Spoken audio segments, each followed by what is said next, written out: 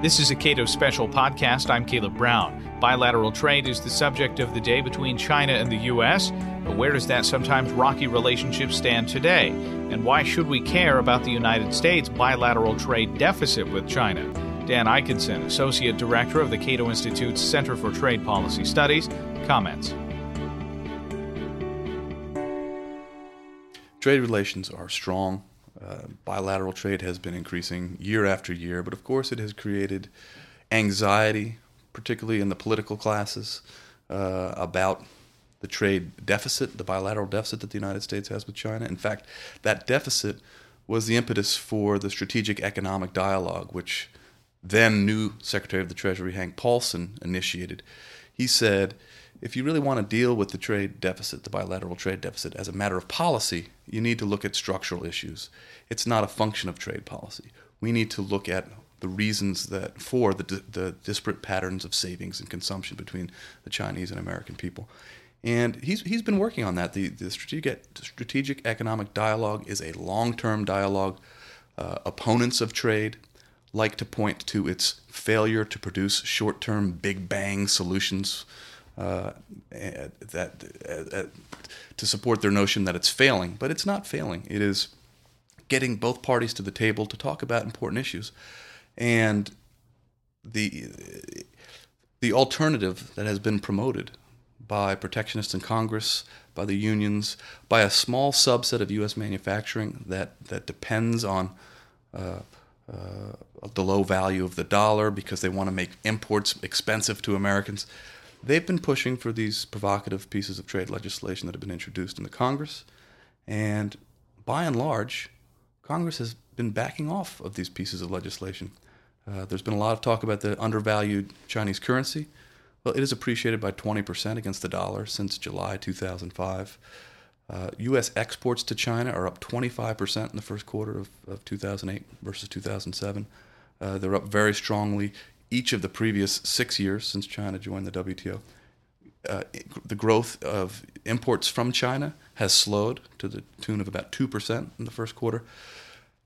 And Congress, I think, is recognizing that this isn't going to work. If we are going to try to make progress with China, we can't badmouth them in the media.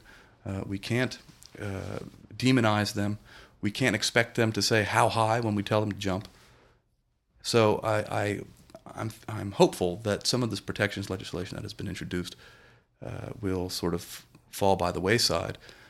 We have brought 6 cases to the WTO.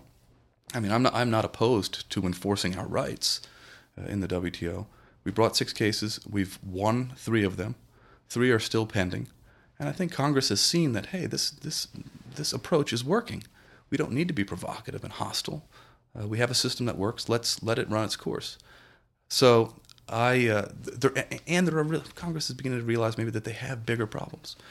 There are big economic issues facing the country, and many of them are attributable to Congress's mischief. We have entitlement programs that are completely out of control, and Congress needs to focus on those kinds of things and not focus on tit-for-tat trade disputes. Yes, I would say the Chinese do engage in some unfair trade practices, but not to the tune of represented by the 30 or 40 pieces of anti-trade legislation. And also the U.S. engages in unfair trade. We've been found to be violating our trade commitments, and in some cases we've done nothing about it. As a matter of policy, what does the bilateral trade deficit, the deficit that exists only between 2 countries, why does that matter? I don't think it matters at all. It matters for political appearances. It gives opponents of trade a number to glom onto and to incite political action. But the U.S. trade deficit with East Asia as a percentage of our economy is virtually unchanged. In fact, it's a little bit smaller today than it was 15 years ago.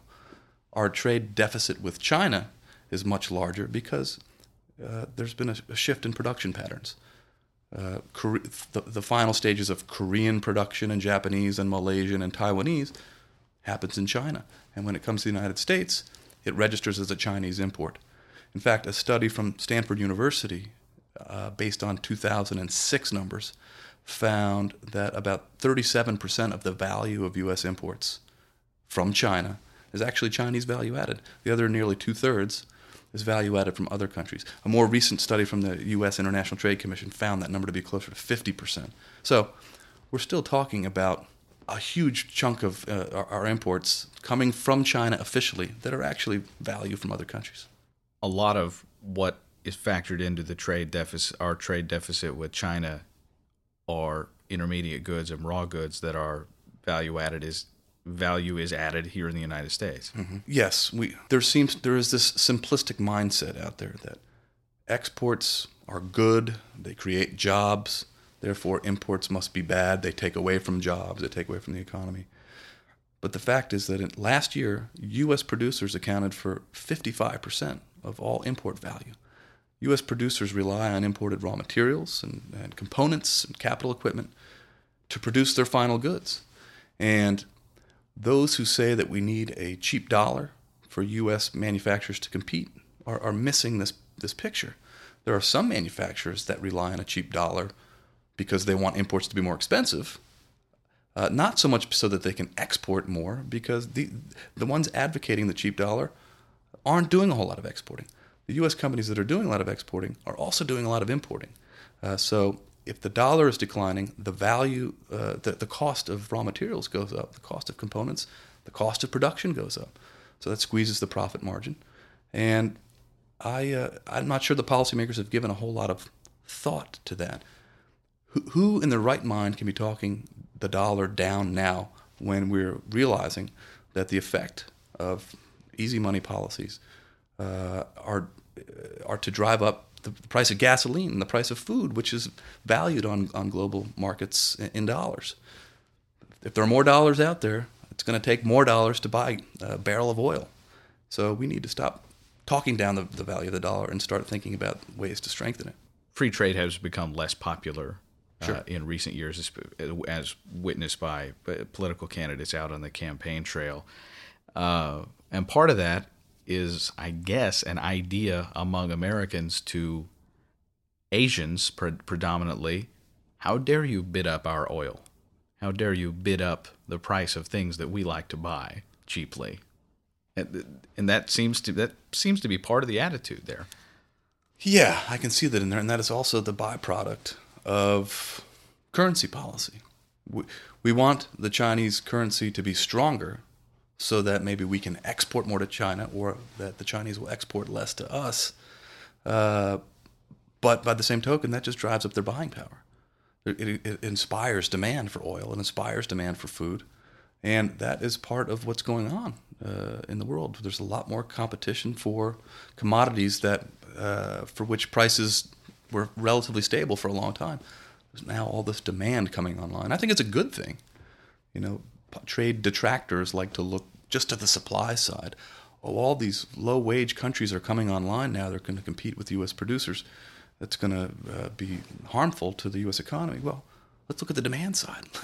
If they're coming online to compete on the production side, they're coming online to consume products as well, and that's good news for everybody. Dan Ikinson is Associate Director of the Cato Institute's Center for Trade Policy Studies. Full event videos are available at cato.org.